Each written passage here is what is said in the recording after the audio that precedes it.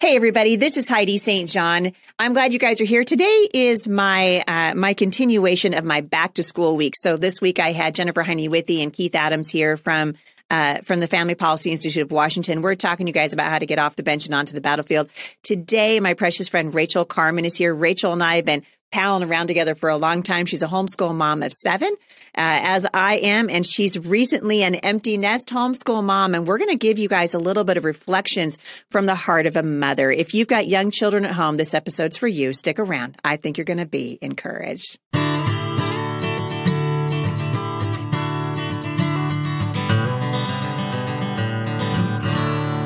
Well, I'm glad you guys are here today.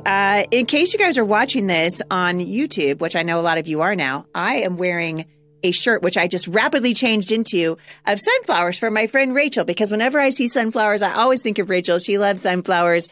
Rachel Carman is a homeschool mom and a treasure to the homeschool community. She has been encouraging me for a long time. We're kind of walking this road together, and we're kind of near the end, really. I mean, she's there and I'm almost there. I've got 2 left at home now. One's a senior in high school, and it really does go by fast. And we were just talking before I started the record button today about how precious motherhood is. And this life is hard, and God's given us our children for a season, and we want you to lean in. Rachel Carman, welcome to the show.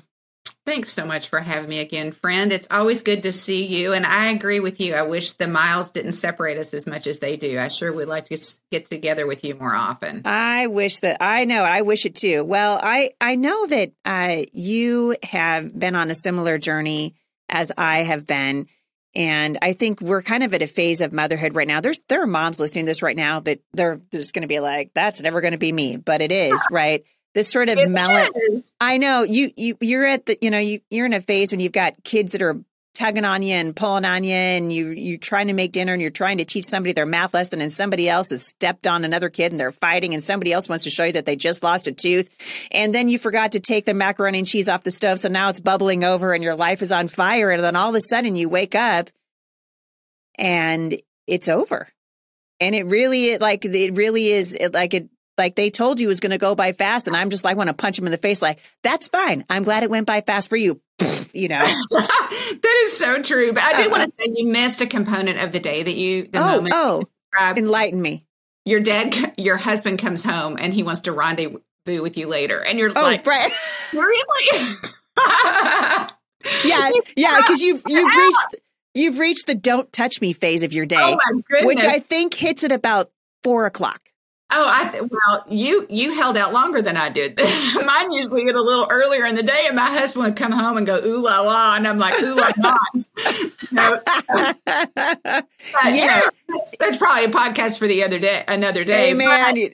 I remember those, I call them the trench years. Yeah. And the Great War. There was this thing called trench warfare where you just had to dig in, right? I mean, boys, this is just the best we can do. We just got to dig in, and here's where we are. And that's kind of how motherhood feels, or it did for me for just years. I felt like I was just dug in, and it was just like, I am dying out here. I mean, can we go over the wall? I mean, medic. Yeah, exactly.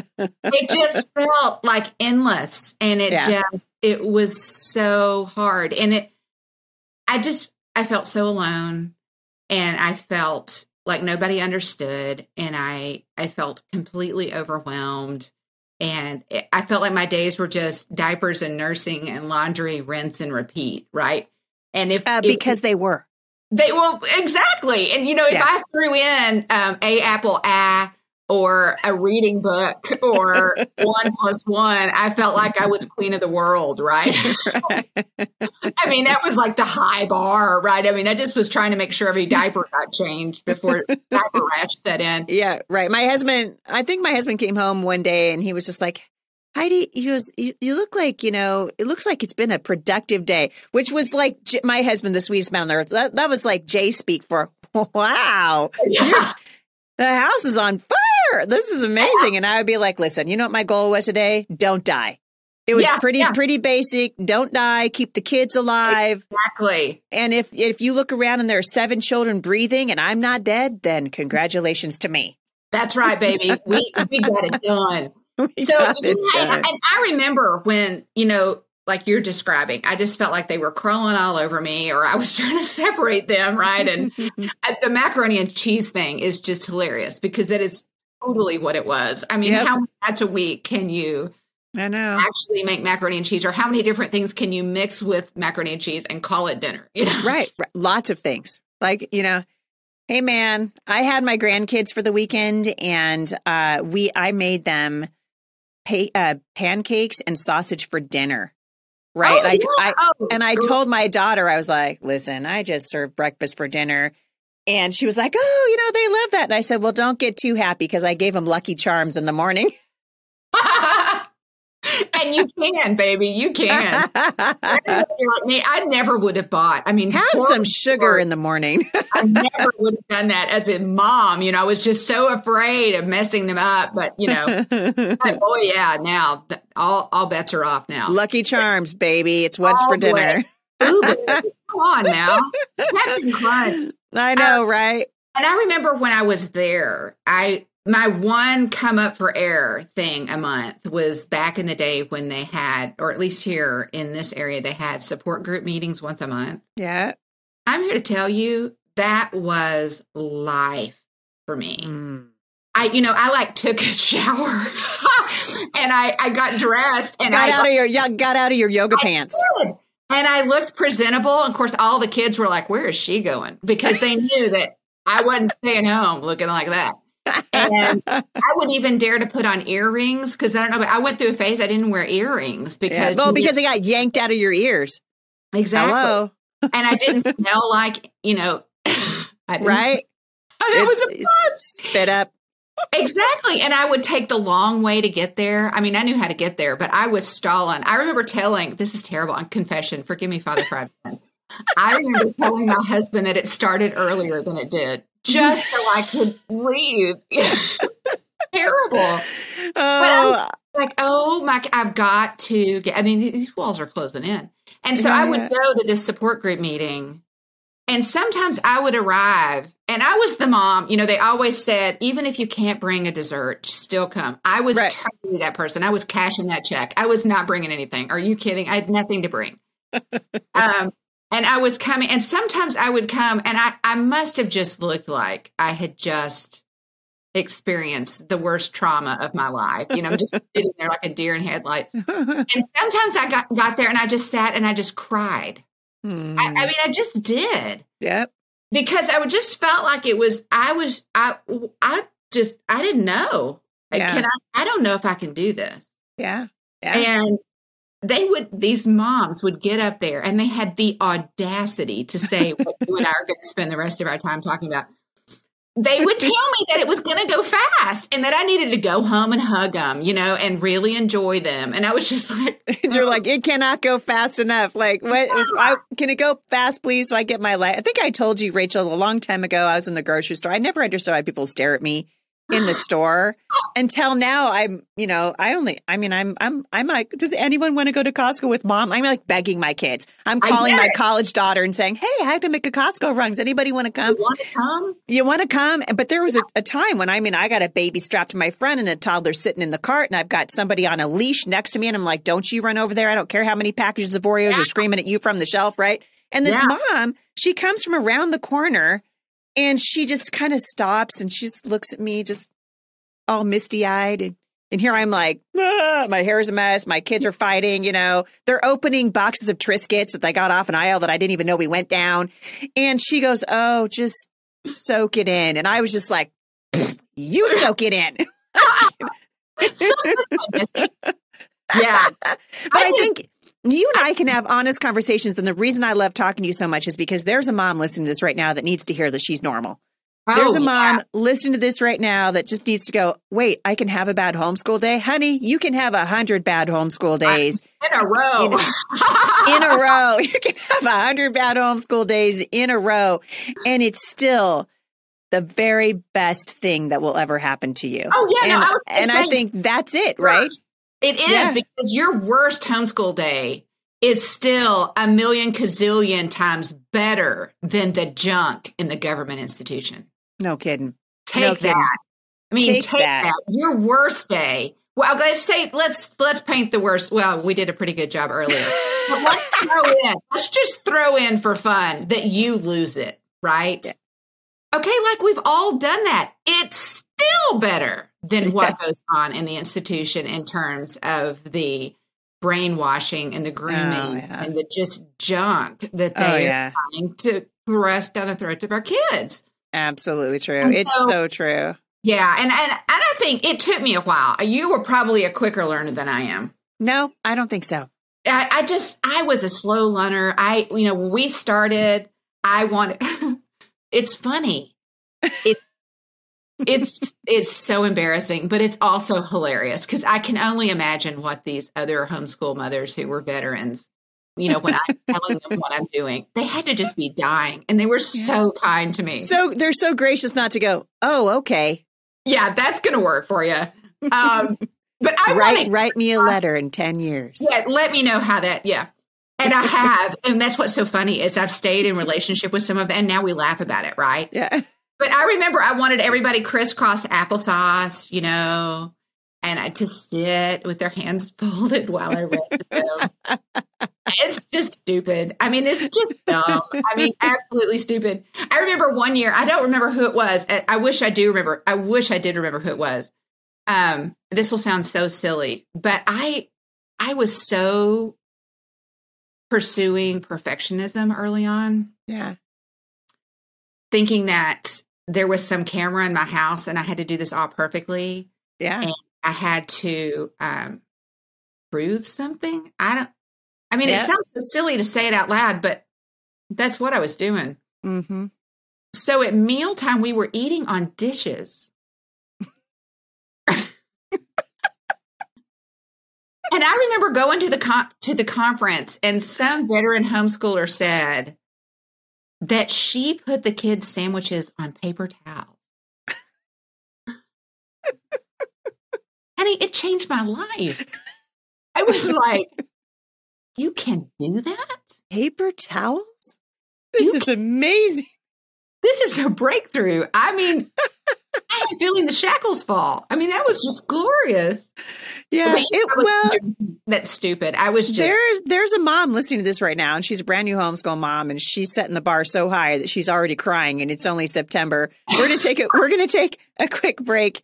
And when we come back, Rachel and I are going to tackle some of the reasons why these are the most precious years of your life, but also give you some practical tips to make it through the next 24 hours. We'll be right back.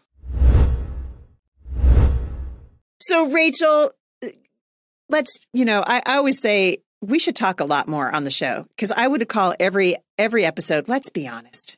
Yeah. Let's just be honest. I think that in the very beginning of the homeschool movement, certainly, and part of the reason why you may have been struggling with perfectionism is because there were a lot of eyes on homeschoolers. Yeah, I mean, in the 90s and the early 2000s still, even though those pioneers had come through the 80s, back when dinosaurs roamed the earth, and we were like, what? People are homeschooling? We were still listening to Rod Stewart and having a great life, and people are homeschooling, right? They're doing the thing. And then we do the thing that we thought, at least I said, I'm never going to do that. And then I wound up doing it. Yeah. There's a million moms listening to this right now who said they would never homeschool, and now they're doing the thing. But I think that one of the greatest blessings that's going to come out of yours and my generation of homeschoolers, the late 90s when I started and the early 2000s, was that we really kind of blew the glass ceiling off, because I remember being out on the speaker circuit and I'm saying things that nobody's ever heard from a homeschool mom before. I'm like, listen, I yelled at my kids today. Okay. I yelled at my kids. I burned dinner. When my husband came home from work, he knew because I was standing in the front door. He was like, here's my keys. Heidi's going to go to Target. What is she going to do there? She's just going to wander around. I'm not going to buy anything because we're broke. I'm just going to wander around and try to get the voices in my head to stop talking to me, But I think that takes pressure off of the newer moms, especially, and frankly, even the moms who've been at it for a while, just to hear somebody who's a little bit ahead of you say, you know what?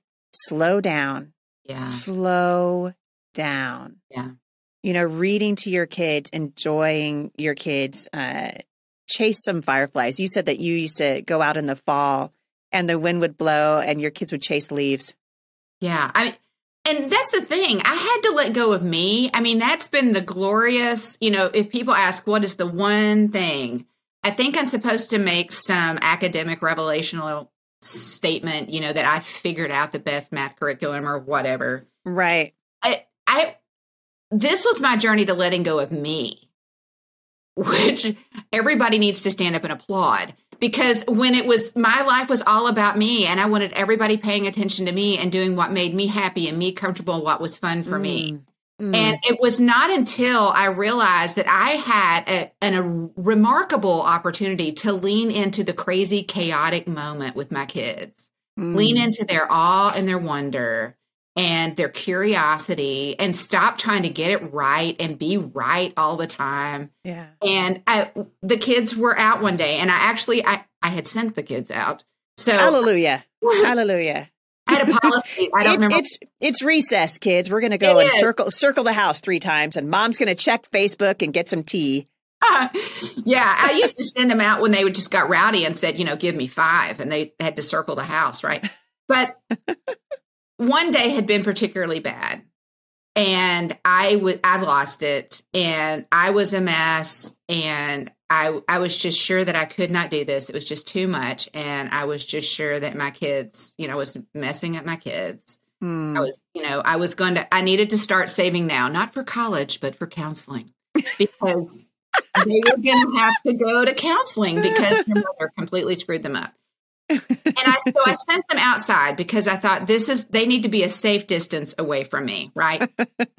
I sent them outside. And I'm crying to the Lord, I can't do this. I can't do this. I don't know what I'm doing. I'm messing him up. And I look out the window. I mean, I can still remember. So we're in the same house. I can still remember the window I was looking out. I look out the window and all of my kids. So my oldest was 13 when my youngest was born. And so I'm pretty sure Benjamin, our youngest, was able to go out and run around. If he wasn't, somebody was holding him. I wanted them all out. And so they're all out there. And I look out the window, and it was a windy fall day. And they're laughing and they're running and they're catching leaves in the wind. Yeah. And they were having such a marvelous time. And I was watching, and it was like the Spirit of the Holy God said, honey, get out there with your kids and chase some leaves and catch some leaves. Honey, don't stay in here. Don't put something else away. Get out there. You need to be out there, because this moment, this is more important than anything you've tried to do today. That moment right now out there with your kids. And so that, not the only time, but it was one of the times when God was saying, sort of poo-poo on my academic plan for the day and inviting me into a deeper relation with my kids, such that when we circled back to the academic, they were more receptive to my teaching because I had run and chased leaves in the wind. It's a simple thing. Yeah. And I think we miss it. We so often miss it. And we're trying so hard to hit a bar. And maybe we didn't ask the Lord, is this the bar that I'm supposed to hit today? Or is it a better thing for me to be reading with my kids? Is it a better thing for me to be teaching my daughters or my sons how to cook today? Maybe we need to put the books away today and just say, what would you guys like for dinner? And then everyone's going to make dinner together. Yeah. Those are the things that memories are made of, because there's not a single person listening to this that's going to do it perfectly. No. And I love the idea, because I've had it too, Rachel. And I think when I look back at the moments that I really regret, I used to tell my kids, I feel like my job as a mom is to get them to adulthood with as little regret as possible. Mm-hmm. My parents were right alongside me. And so because of that, instruction or whatever, I missed this trap, or I missed that trap, or whatever it is. But I think for moms, to get to the end of the season of raising your children, because it really is just a season. You're going to move through it just like you move through all the other seasons of your life. You moved through the teenage years, it was a season. Yeah. You moved through college, it was a season. Motherhood is a season. Yeah. And I think the biggest thing, even for me now, as I look back, and there are moments that I wish I would have engaged. Instead of being Martha with my kids, I wish I would have had more of a heart of Mary. And I think it's hard for people who are, I mean, you and I are very similar, like type A personalities. I thrive in a tidy house. I like to have things picked up and put away. It just makes me feel better. When they're not, it makes me feel better to clean it up. I'm just that way. And for some stupid reason now, Rachel, my kids have mostly grown now and I've got dogs. I'm not sure why I did that or what I was thinking, or, I've got a golden retriever and a little mini golden doodle. And so now I've got dogs in my house. Yeah. But I'm telling you, it's the same feeling of just the other day I was reading to Sailor and I just felt like the Holy Spirit said, do something with her. Like instead of just, talking to her, do something with her. And I think that's, you're just saying, hey, moms, pay attention, because while we think we're doing the most important thing, the really important stuff is moving day by day. You're getting a little farther away from it every day. Well, and, I'm starting to get retrospective now, right? Because right. And get this, I put the jam in the correct place in the refrigerator. And I'm talking to somebody because there is a correct place in the refrigerator for the jam. Just saying. I put it in there yesterday. Funny thing, I went to retrieve it today. It's still there. It's, I'm in a whole different place. I mean, I would have had to have gone on a treasure hunt to find the jam when all the kids were here, right? And it may not even be in the refrigerator. Right. So, but I'm not there now, right? Yeah. And I'm in a different phase. My kids are in a different phase. They're launched. They're out doing their own cosmic battles in the spiritual realm. They're out learning about God and who he is and what he wants them to do. They're trying to make friendships. And I'm here to tell you, it's hard. Yeah. And so the reason I want to encourage the moms that are listening today is two reasons. One, don't miss the moment in the moment. But don't miss being able to follow in the footsteps of Mary and have a treasure trove of memories that you can pull from when they're not here anymore. Before we started, we've kind of hit some rough water and we've had some challenges going on and everybody hits it and it's just what it is.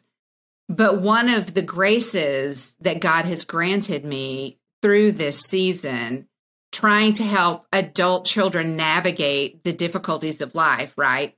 Yeah. Is those memories.